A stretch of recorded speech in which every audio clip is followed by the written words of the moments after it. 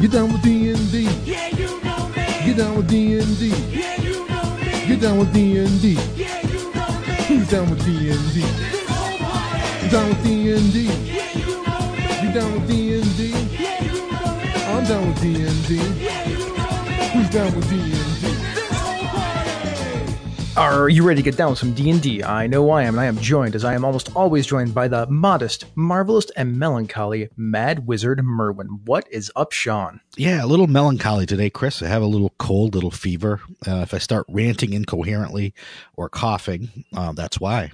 So on our agenda for this day, we are going to do our normal announcements and news type stuff, and then we are going to talk about settings and their importance and where they come from and how to use them and stuff like that. And if this is sort of like maybe our 101 or intro kind of conversation on campaign settings, maybe we'll get into some deeper topics concerning them in the future.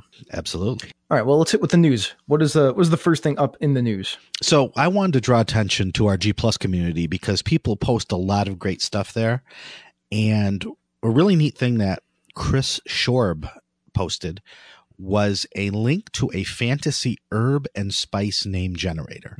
So we put the link in the show notes. If you just go to that link and click the button, you will get 10 random names of potential herbs and spices. So I did it. I clicked, and mine were Ihafran, Oxynut, Ishader, Phenadanum, something I can't even come close to pronouncing, Tundra Dill, Sorrow Paprika, Emberbark, Wild Leaves, and Mellow Caraway. And I thought, that's really cool.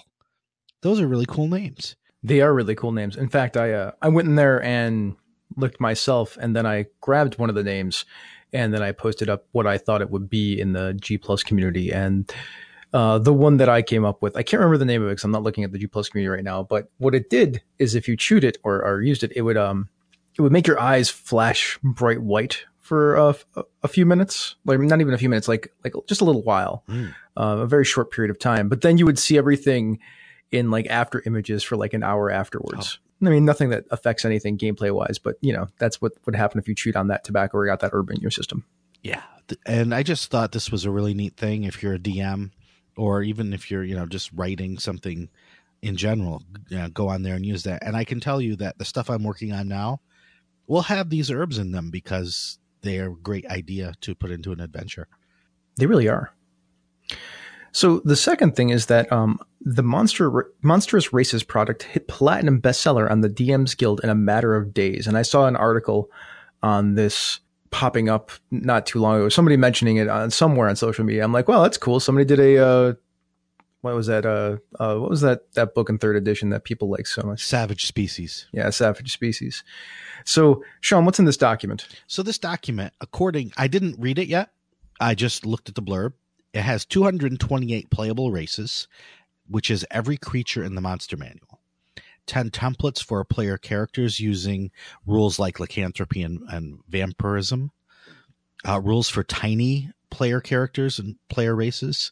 Some new feats and backgrounds. An analysis of the official published races up to this point with suggestions on how to alter them. Race builder rules for building your own races. And then a template builder for building your own templates for player characters. So this seems like a great deal of content. Let's put it that way. Yeah, that's a lot of stuff, man. Wow. And the reason I want 28 playable races. Exactly. Now, the reason I wanted to bring this up is, like I said, I have not read this yet, and I don't really plan on getting it or reading it. I want to highlight it for a couple of reasons. The first reason is it hit platinum status, which is over 1,000 sales in a very short amount of time, which means that there is definitely a market for this. There's a market for a lot of different things in the hobby. So even though I'm not a big fan of products like this, I have not been a fan of any of the official products that have come out that let you play truly weird races. And I'm not talking about kobolds and goblins. I'm talking about playing, stone golems and those sorts of things. Game mechanically wise, I don't like them, even if they are really well done, because it is just too hard to balance those things. And games that use these, in my experience, tend to get out of hand pretty quickly. Mm. But with that said, you know what? Good for Tyler Kamstra, the author of this. Good for you. Writing is hard. Marketing is hard. You know, getting a platinum bestseller on the DMs Guild is not an easy task. So good work. If you are into this, if this is something that interests you, your players, your DM, or if you just want to look it over, I strongly suggest getting it because it sounds like there is a lot of material and a lot of grist for your role-playing mill. Can I just talk about this for a second? You absolutely can, Chris. I'm looking at it on the guild right now. It's just a basic layout, which is fine. No big deal. Like, you know, it's just got that basic D&D template layout thing that people are more than welcome to use. It's 283 pages long, but it's only being sold for $3, which I think we should talk about this in a few minutes when we talk about something else. Yes, let's. So I just want to throw that out there. Like, that seems ridiculous to me that it's that much content for only $3. Okay. Well, what's next, Sean? Next, we've been talking about it, and it is finally done. The Kickstarter for the Creature Codex from Kobold Press. The Creature Codex was a Kickstarter that ended just a few days ago. If you remember the Tome of Beasts from Kobold Press, which funded about 2 years ago, there were 2,300 backers pledging just short of $200,000. The Creature Codex ended with 4,166 backers and just shy of $250,000 in pledges. To me, that shows A, Kobold Press makes good products, and B, this game is growing. When a product like this, you know, outstretches the previous iterations, it means that more and more people are coming to the hobby. I mean, we just have evidence of this all over the place, right? Yeah, we talked about it last week. And things like this monster book are, you know, selling thousands of copies at this point. Like, it's good, right? This is good. These are good signs for people who are like you and me who want to make stuff. Yep, and it shows that, you know, people are willing to pay for good quality material. Anything else we want to talk about concerning this, or are we moving on to the last thing? Let's go on to that last thing. So, Teos Abadia, who said some nice things about us on Twitter today, by the way, at least Misdirected Mark, which Down with D&D is part of Misdirected Mark Productions, so there's that. He decided to stir up some controversy on Twitter by coming out and saying that the D&D Adventures League should charge significantly higher prices on the DMs Guild. Yes, he did. And it led to a very long, complex web of conversations that went on Twitter, and actually are continuing to go on Twitter even now, as of this recording, which is probably 3 or 4 days later. There's still a lot being talked about. Yeah, I read through most of it. Yeah, and this goes back to what you were talking about with charging $3 for a, 300-page product on the DMs Guild. Yeah, can we talk about that for a second? Like how I would price something like that, or do you want to talk about something else? No, I want you to talk about that. All right. So like I said, that layout is a pretty basic layout. It doesn't look like there's a ton of art or any art in there at all, as far as I could tell. But it's 283 pages of content. In all honesty, it's sort of like an ashcan book. Now, for those of you out there who are not familiar with what an ashcan means, an ashcan is sort of a precursor to actually putting out a full game. It's got some of the rules in there, things that you can use for a brief period of time. Like it's not a whole thing. Now, this is a whole thing, right? Like all of the content is there. It's just not laid out in any way that we are accustomed to with art and whatnot. So really all it is the words. Now, I'm not really sure how much effort or how many words he had to put into that thing, if I'm going to do the math really quick and dirty in my head.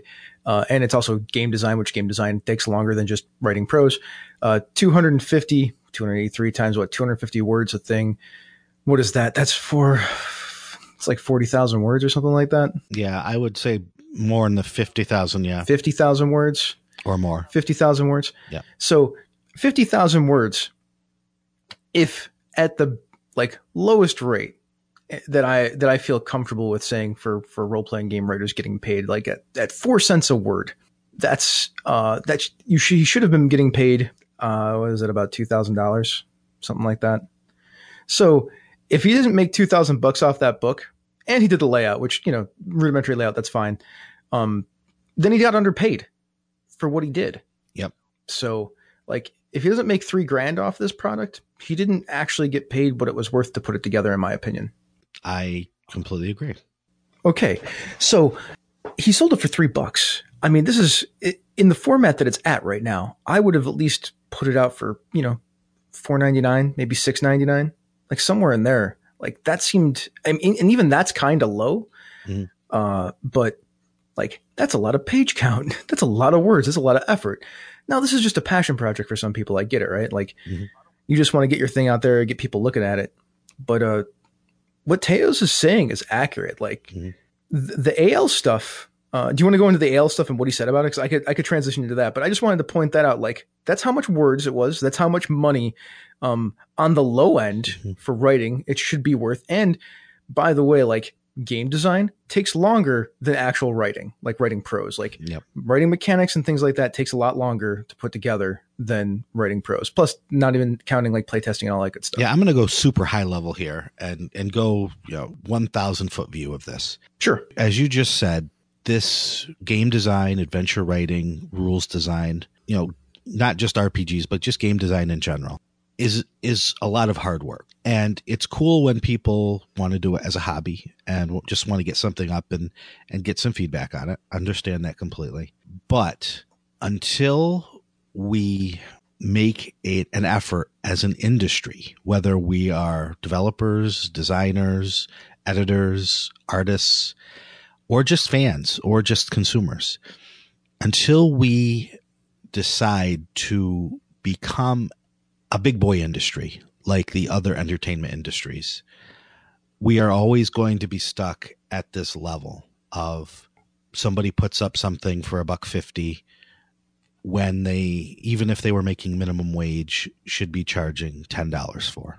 So until we as content creators decide to value our work at what it should be valued, and consumers value the work for what they are getting out of it, which is usually many, many more hours of entertainment than a typical movie or TV show or album, then we're always just going to be, the third rate industry that we kind of are.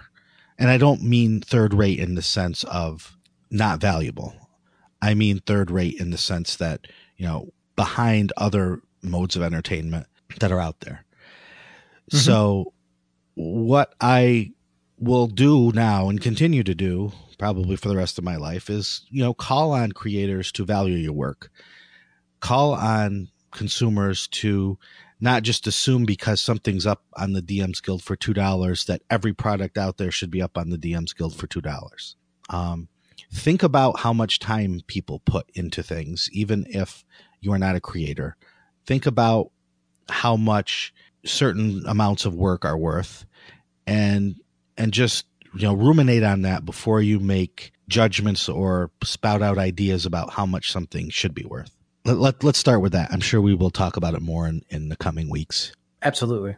And I think that's a good place to leave that for now. But thanks, Teos. I think what you said is worth discussing and talking about. Yep. There's a link to his tweet in our show notes, so you can go right there and then continue with the conversation if you so choose.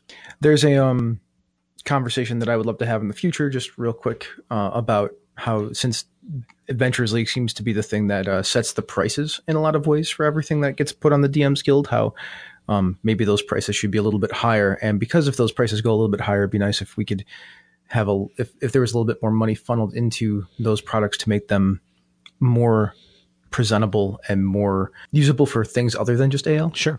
Absolutely. Yeah. Kind of like how the Adept stuff went. Like, I really liked those Adept products that ended up being AL legal. Yeah. Because they all had like layout and maps and things like that in them. They were higher quality productions than your typical AL adventures. Guys like Rich Lescouflair took the time to really make them look like the Wizards products. Mm-hmm. All right, let's move on. Here's an ad for The Ghosts of Whimsical Splendor. So, Waterdeep's beloved opera diva has gone missing, and it appears to be more than only a passing concern. With wealthy lords breathing down the City Watch's neck, they must quickly find her so that the show can go on. But something dark is hidden within the deep recesses of the Whimsical Splendor Opera House, and that darkness has taken the city starlet. Can the darkness be banished, and can she be saved in time? This is a short 4-hour adventure for characters at levels 1 through 2. It's written by Christopher Gray, and you can pick it up on the DMs Guild. I'll have a link in the show notes, and you'll probably see a tweet floating around here and there about this too and maybe in a couple other spaces. Sean, you a fan of the Opera fan? I am.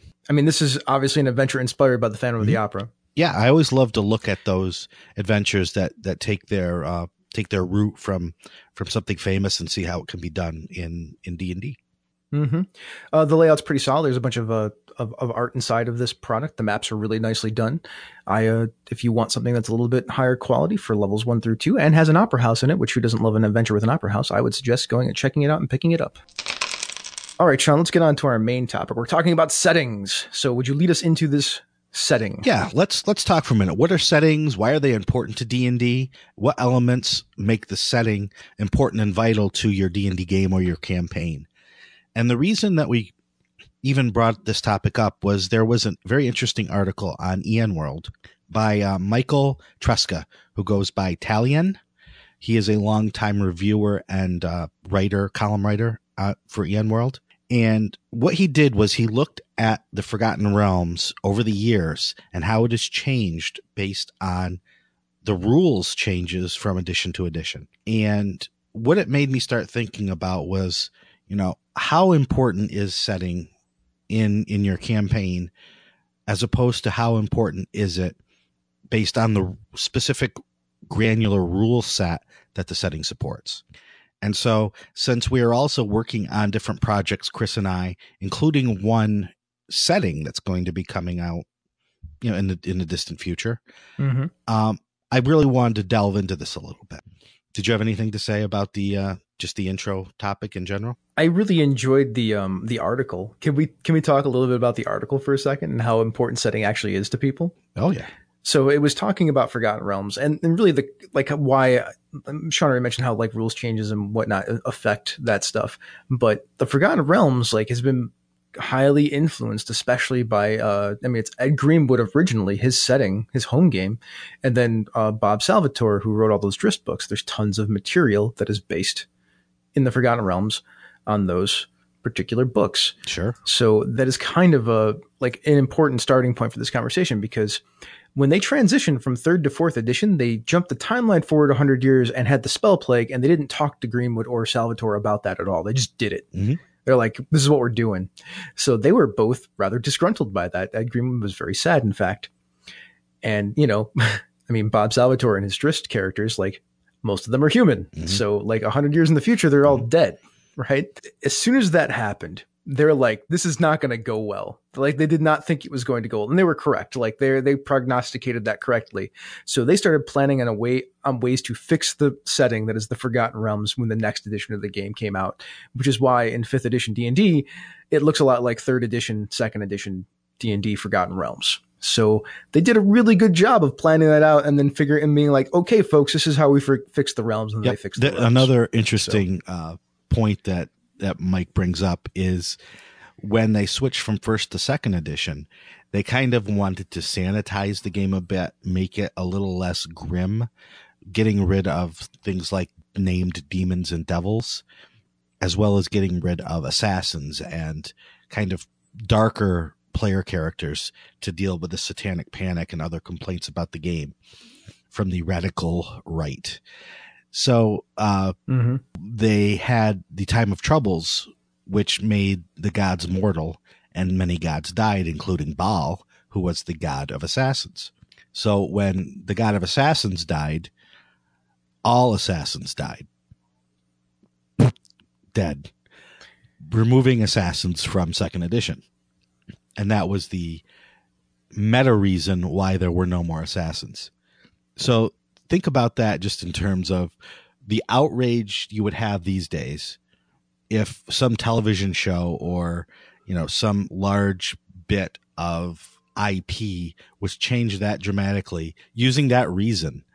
The internet would burn down. But this was done, before the internet, and that was the behind the scenes reason.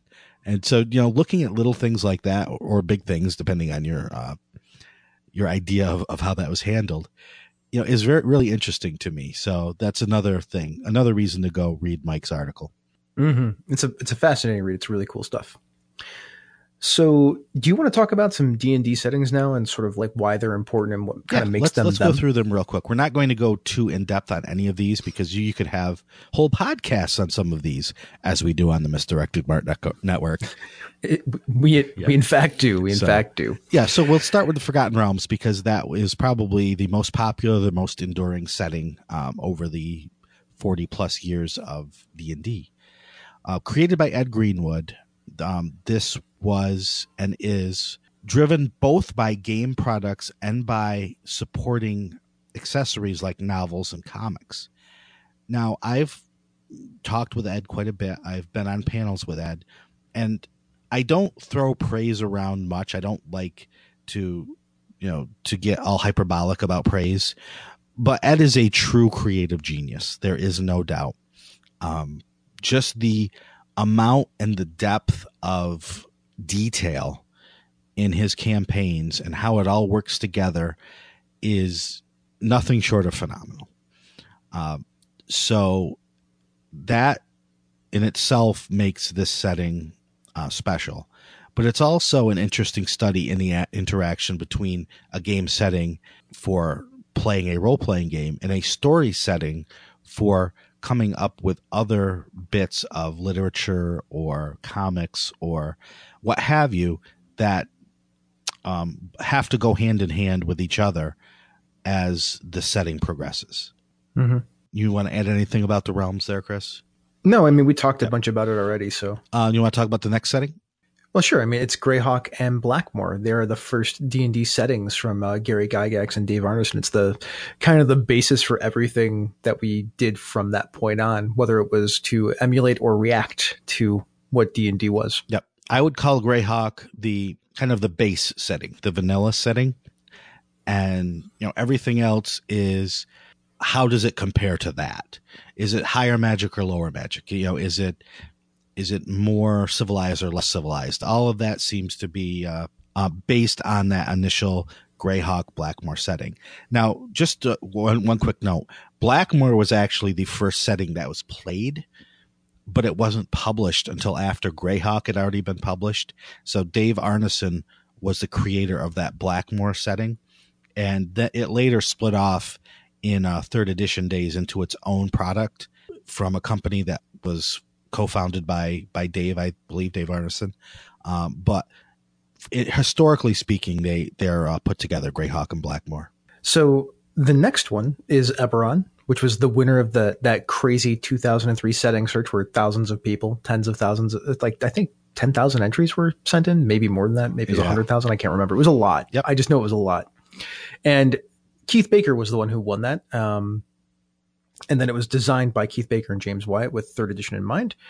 And I mean, who doesn't love Eberron? It's basically taking the ideas of pulp and noir, your Indiana Jones is kind of like your reference point for that. And then throw a bunch of magic in it. Yep. And then go to town. There you go. Yeah. It's easily my favorite setting to design games and adventures in because there is so much unique about it that you can really switch gears, but still always be in the same world. Mm-hmm.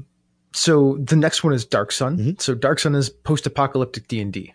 I mean, that's pretty much what it is. It was made in 1991. It just took everything that you thought was D&D and flipped it. Right. Like that was the whole point of it, I think, to counter the tropes that we were comfortable with. Right. Divine magic. Nope. Arcane magic. Well, yeah, you can use it, but it destroys everything around you. Psionics. Yes, that's what we're going to use to be all mystical in our game. Halflings. Yeah, they eat people. They're gonna eat. They're gonna eat you, man. Yeah. Like you said, post-apocalyptic, very grim, very deadly, lots of strange creatures, slavery, the arena, all that dark, gritty, survivalistic paradigm was stuffed into Dark Sun. When it came out, it was loved by many and hated by many. And there was almost no in between there. You either loved it or you hated it. Mm-hmm. Next, Planescape. So Planescape was D&D's attempt to take a look at the multiverse and how it actually existed and how you could play a campaign that actually was just in the multiverse, starting with Sigil and working your way up. Yeah. What I remember about Planescape was this was something that a lot of campaigns did. A lot of campaigns jumped planes and went all over the place. What Planescape did was really give it some form and give you some rules on how best to tell a story within that, within that paradigm. I'm going to say paradigm a lot today. And they did it really well. Sigil is a great place. It's a great city. It's a great setting in and of itself for running fun games. I think my favorite description I've heard of it was it's philosophers with clubs. Mm-hmm. Yep. Our own Darcy Ross has mentioned that. I'm not sure if she coined it or if she took it from somebody else, but I've heard her say that before. Yeah, I can see that. And next up, we have Dragonlance. Yeah, you go ahead. So Dragonlance is a weird setting in the sense that the novels were much more popular than the actual game setting, which was just the opposite of everything that had come before. I would say for Forgotten Realms, they were equal. Greyhawk, they did have some novels, but for the most part, most people were most familiar with the setting for the D&D setting. With Dragonlance, I think the opposite was true. I think the books vastly outsold any sort of gameplay within Krynn that went on. So, in that sense, it was not a horribly different campaign setting than Forgotten Realms or Greyhawk. There obviously were a few changes. For the most part, the feel was there. But it was just, Hickman and Weiss did an incredible job capturing people's imagination with those books. And the setting for D&D was kind of dragged along behind. I always thought I think that's an interesting description that you just gave, because I always felt that Greyhawk and Blackmoor strafed way closer to the Sword and Sorcery, the Conan style of play, whereas Dragonlance felt like the Lord of the Rings. A bit. Yeah, a bit. I think Greyhawk had a little bit of that feel, although it might not have been highlighted in every single area, because Greyhawk, had a big war with Ayuz the Evil versus the rest of the world. So, there was that element of it. It may not have been highlighted as much with Dragonlance, since it was a novel series first and foremost. I think you get that feel, just like, there are D&D versions of Lord of the Rings, as you talked about a couple of weeks ago. Mm-hmm. But I think it has maybe more to do with the novelistic precursor to it than anything. But, I can definitely see that slant of Dragonlance calling out to people a little bit more. Yeah, do you know the actual reason why I feel that way is because the Dragonlance modules that came out were like they were an adventure path basically to follow along with the novels. Yep. Whereas like the always the main thrust of play, because I didn't play or exist in that space when you were doing Living Greyhawk, like you folks were doing. Mm-hmm. The main thrust of what Greyhawk always was to me was Castle Greyhawk, which was we're going to be a bunch of rogues and adventurers going into a castle to find loot and try to survive. Yeah. That's kind of why I have that feel between those two different ones. But I mean, I get how it's not, because I never even thought about that whole Ayuz, because that is very much the basically the shadow trying to destroy the world, right? Yeah. Yeah. Next one. We'll run through a couple of these real quick. Spelljammer. It's basically D&D in space. It's a space opera version of D&D using magic instead of technology. Yep. Next is Ravenloft. We all know that was a gothic horror setting.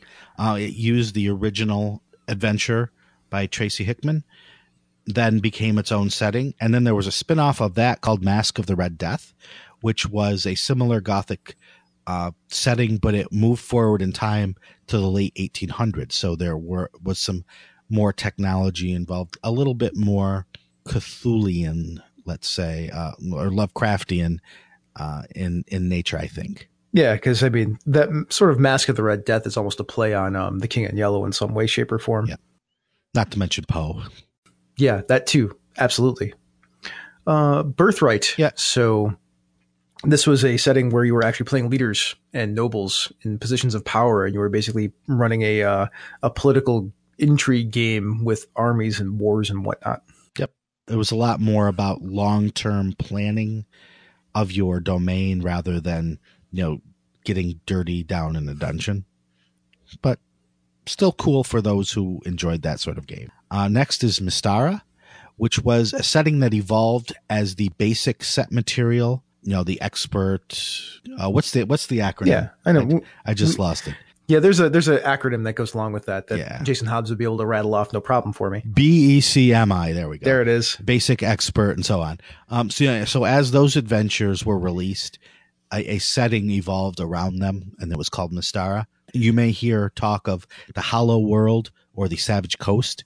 Both of those are also subsettings within Mystara. All right, last one, and then I want to talk a little bit about why we decided to go through all this stuff. Kara Tour and Rokugan, so Oriental Adventures essentially. So Kara Tour used to be the Oriental Adventures setting, and it was part of the Forgotten Realms. It still is part of the Forgotten Realms, if I'm not mistaken. Correct. At some point, right around 2000, 2001, Wizards of the Coast, when they were transitioning from 2nd edition to 3rd edition, they acquired the IP for Rokugan to do one thing, to make a D20 version of Oriental Adventures for 3.5 using Rokugan as the setting. And then they pretty much just gave the IP back to Alderac Entertainment, which then made a bunch of D20 books along with their roll and keep system for Rokugan to keep making, Legends of the Five Rings stuff. It's an interesting story. And now I think the reason, it's the Oriental Adventures, the Eastern culture type stuff for a setting for D&D, or for D20 at least. I think it's interesting to talk about, we just went through a whole bunch of settings. They all have very different purposes, different reasons for being created, different ways that they got created. And that's the thing about settings. They all have different high concepts. They all have different purposes. They all have different ways that characters kind of fit into them, from small scale to very large scale.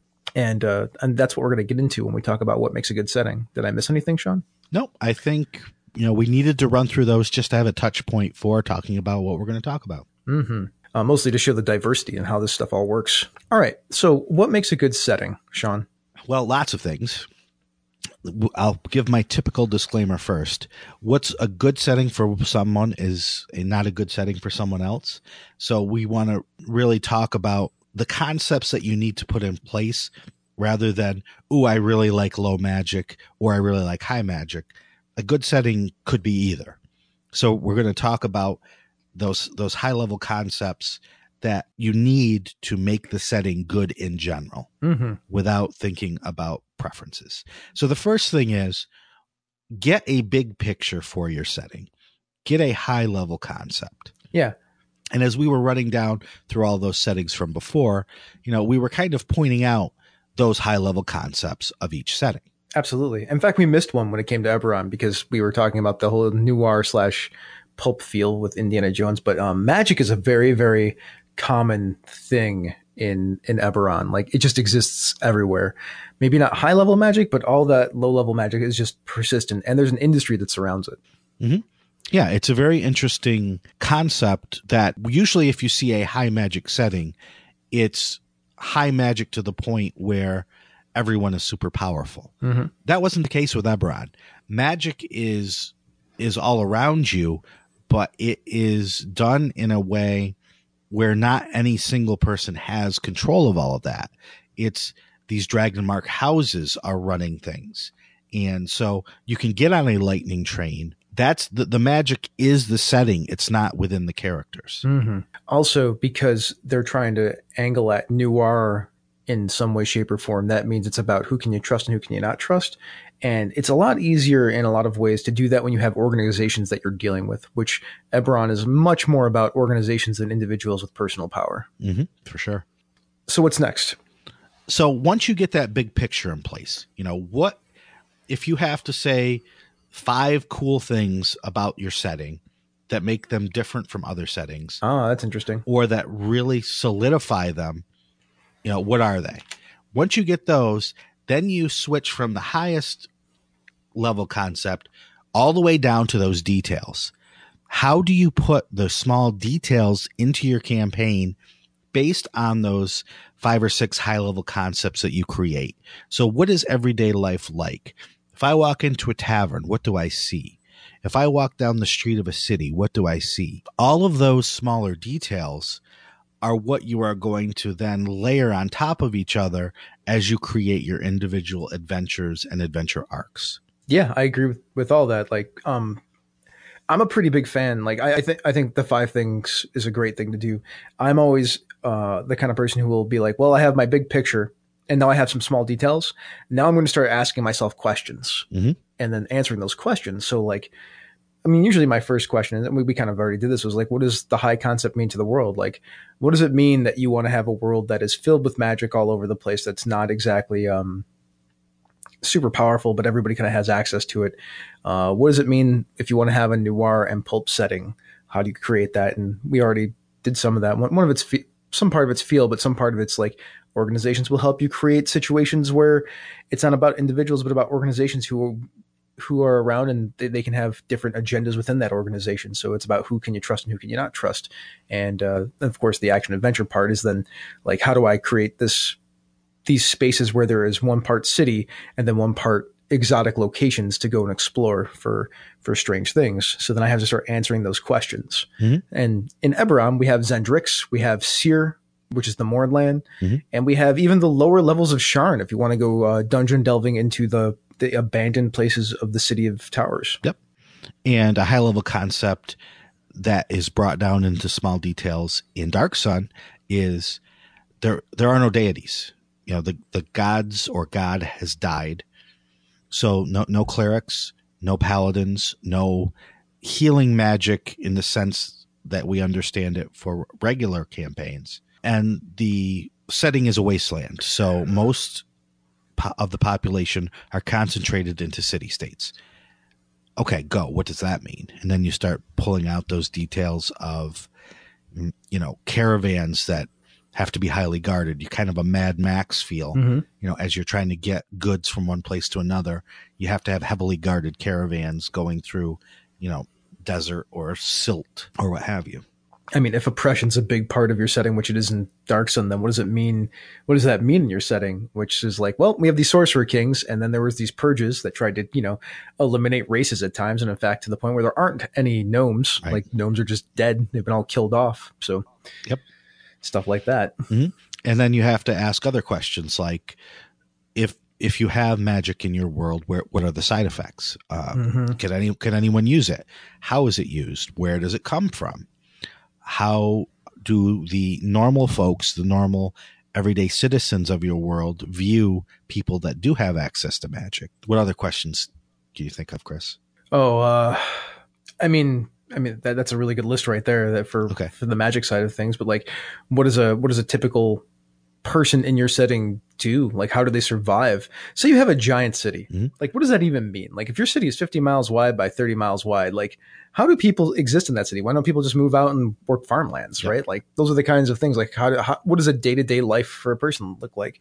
What are the odd things that people know about, but maybe not interact with all the time, that might be interesting to the characters? Because then eventually we'll have to get to the characters, which we'll get to there in a second. Right. And when we say small details, we're not just talking about everyday life, though. We're also talking about who are the power groups?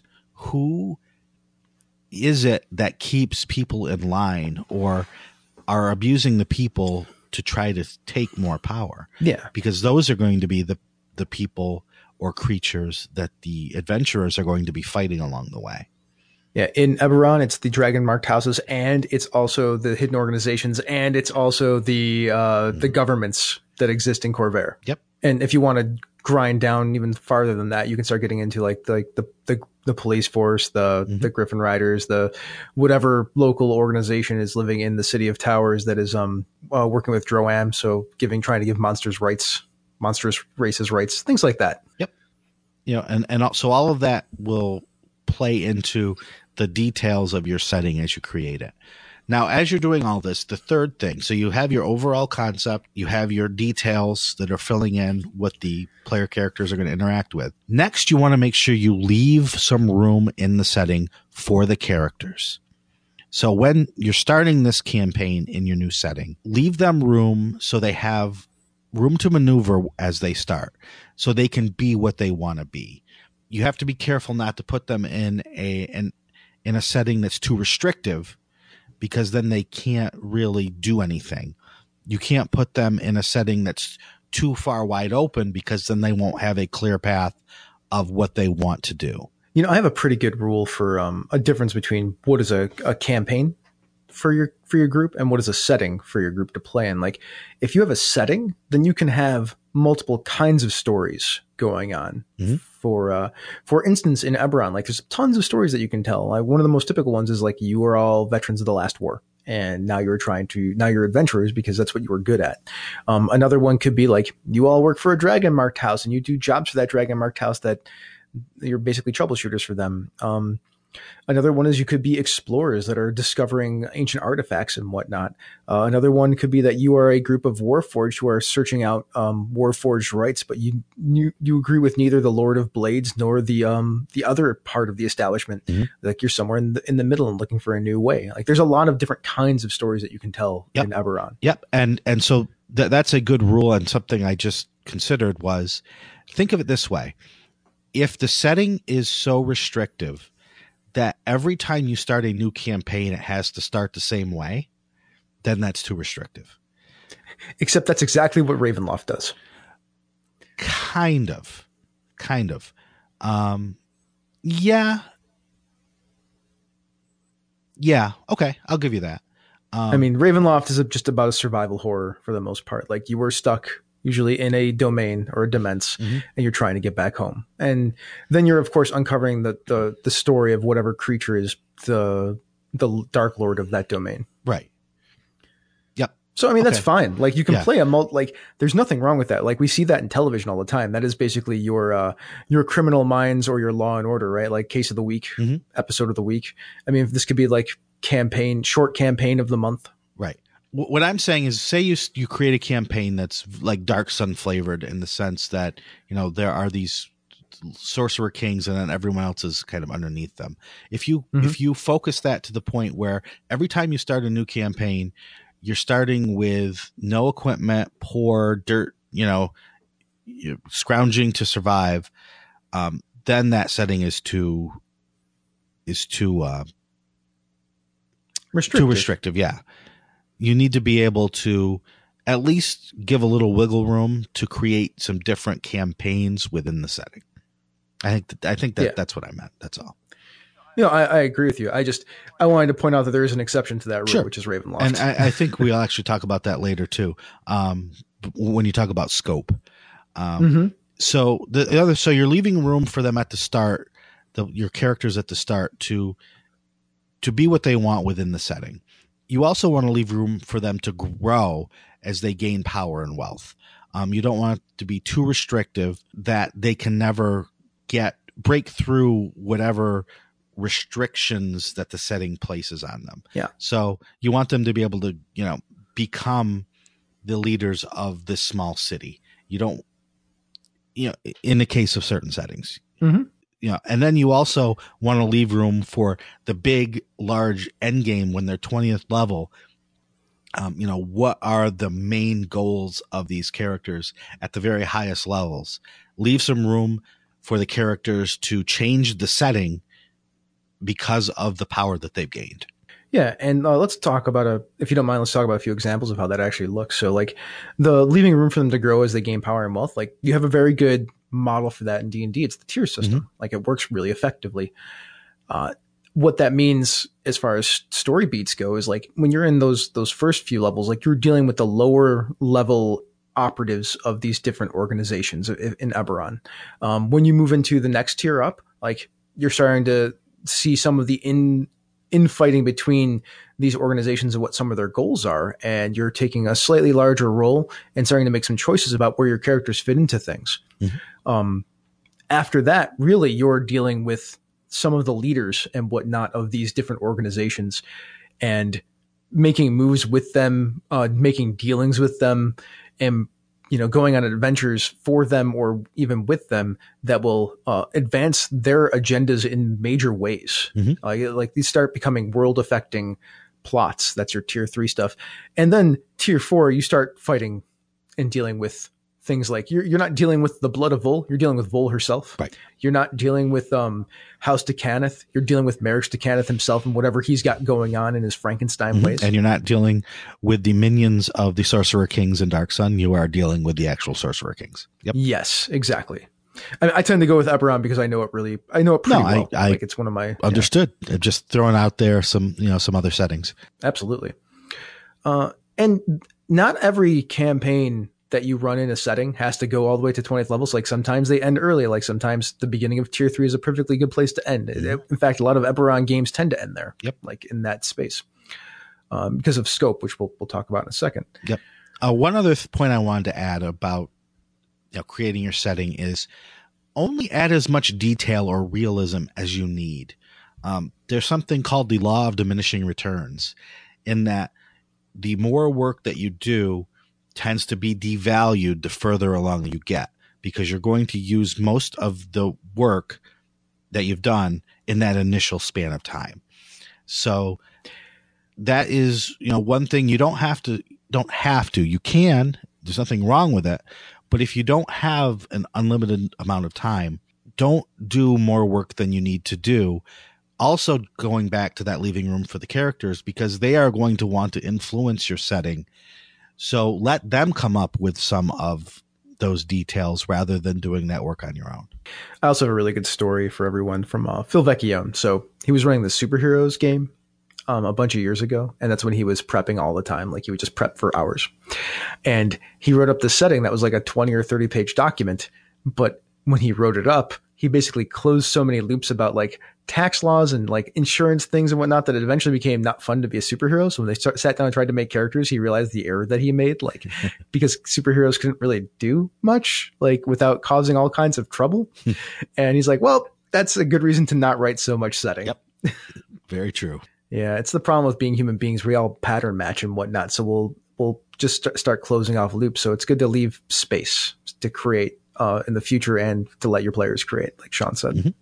And then there are a bunch of questions that you can ask yourself that you basically have to do every time you create a setting. The first one is, since it's D&D, how am I going to handle magic? Is it going to be high magic, low magic, no magic? Everybody has magic. And to what extent will the magic be used? That's a good one. Another one is your scope. And we just kind of talked about this a little bit. Like, is your scope of your campaign setting going to be small or large? Like Eberron's gigantic. It's just a huge scope. And you'll probably just eventually pick a small place to start with and whatnot. But like Ravenloft is a much smaller scope. Like think about the Curse of Strahd book. Like Ravenloft is not a huge place. There's plenty of stuff going on there for characters to engage in, but it's not exactly a gigantic space. And it's really just there to tell one particular story. I mean, you can tell other stories in it because I did. I've told a story that wasn't about killing Strahd or dealing with Strahd. So you can do other things with that, but it's a very small setting, which there's an interesting thing to that too, Sean. The smaller your setting, the smaller the scope of your setting, the more detail you'll probably go into on certain specific locations. True. Whereas when you have a huge setting, you will probably leave some of that stuff much more vague. Yeah, that's definitely the case. When you get into the Forgotten Realms and you start looking at all the different nations and all the different areas and their different customs and their different money, and the same thing goes with Greyhawk, then it's just that much more to ferret out as you play it or as you create campaigns within it. If you can start with a small scope, a small area, then you can go into much more detail. Figure out the important NPCs and where they stand on issues and what their goals are and how they are going to interact with the player characters. Which is interesting because then you sort of get to this point where you have settings within settings. Like Sharn, the City of Towers, is a setting all of its own. I mean, you can go outside of it and there's spaces and places to go there, but the City of Towers is plenty big enough to run entire campaigns in, and not just one, like multiple campaigns inside the City of Towers. Absolutely. Is there anything else? I'm sure that there are more questions, but I would rather have the people go to our G Plus community and talk to us about when they create settings, what questions do they ask themselves? Absolutely. It's a good thing to do. And I mean, and in fact, more of these questions will probably come up from your big and small picture type stuff, your big picture and your small questions and small statements that you make about your setting. Yep. Well, that was really fun and really good. I mean, there's a whole bunch of topics that we could delve into really hard if we wanted to concerning setting. And if you think of any of those subtopics that you'd like us to talk about, come to our G Plus community and let us know. Mm-hmm. Well, with that, I would like to say thank you everyone so much for listening, and I'm going to do a few Patreon shout-outs. Merrick Blackman, Rob Whitaker, John Smith, Craig Just Craig, and Stephen Farrell. And speaking of patrons, if you'd like to be a patron of Down with D&D, you can click on a link to our Patreon page on the website, and for $2 a month, you can get yourself a shout-out. Or for $5 a month, you not only get a shout-out, but you also get our pre-production show notes, and we try to give patrons extras. And I was wrong about that. It's not $5 anymore. I need to rewrite the copy. It's actually $4.50, because I'm trying to bring the prices in closer in line with what... so they're more equal across the network. What a deal. I know, right? Wow. If you can't help us monetarily, but you want to give us a boost, you can do so with an Apple Podcast review. Those reviews help us, even if you're not listening on Apple Podcasts, because other podcatchers use Apple Podcasts as their way to rate and rank shows. So if you could give us some reviews, especially those 5-star reviews, it makes us more visible and helps us spread the gospel of D&D. Oh, yeah. So, Sean, where can we find you on the internet? You can find me at Sean Merwin on Twitter. I am on Facebook as Sean Merwin, not surprisingly. But the best place is on the Down with D&D G Plus community. How about you, Chris? You can catch me at Down with D&D on Twitter or at Misdirected Mark on Twitter. Or, go to the website where you can leave a comment. I'm also in the G Plus community. If you go to the website where you want to leave a comment, you can also catch other great shows, such as this one, Hobbs and Friends of the OSR. Hobbs gets together with various friends from the OSR where they talk about games they play, a little about themselves, some OSR-related topics, and sometimes the state of the OSR, where Hobbs puts down his Mr. Rogers persona and gets all opinionated. Get old school with Hobbs and Friends of the OSR. Down with D&D is a Misdirected Mark production, the media arm of Encoded Designs. So, Sean, buddy old pal, what are we going to do now? We're going to go kill some setting-specific monsters. Get down with D&D. Yeah, you know me. Get down with D&D. Yeah, you know me. Get down with D&D. Yeah, you know me. Who's down with D&D? This whole party. Down with D&D. Yeah, you know me. You down with D&D? Yeah, you know me. I'm down with D&D. Yeah, you know me. Who's down with D&D?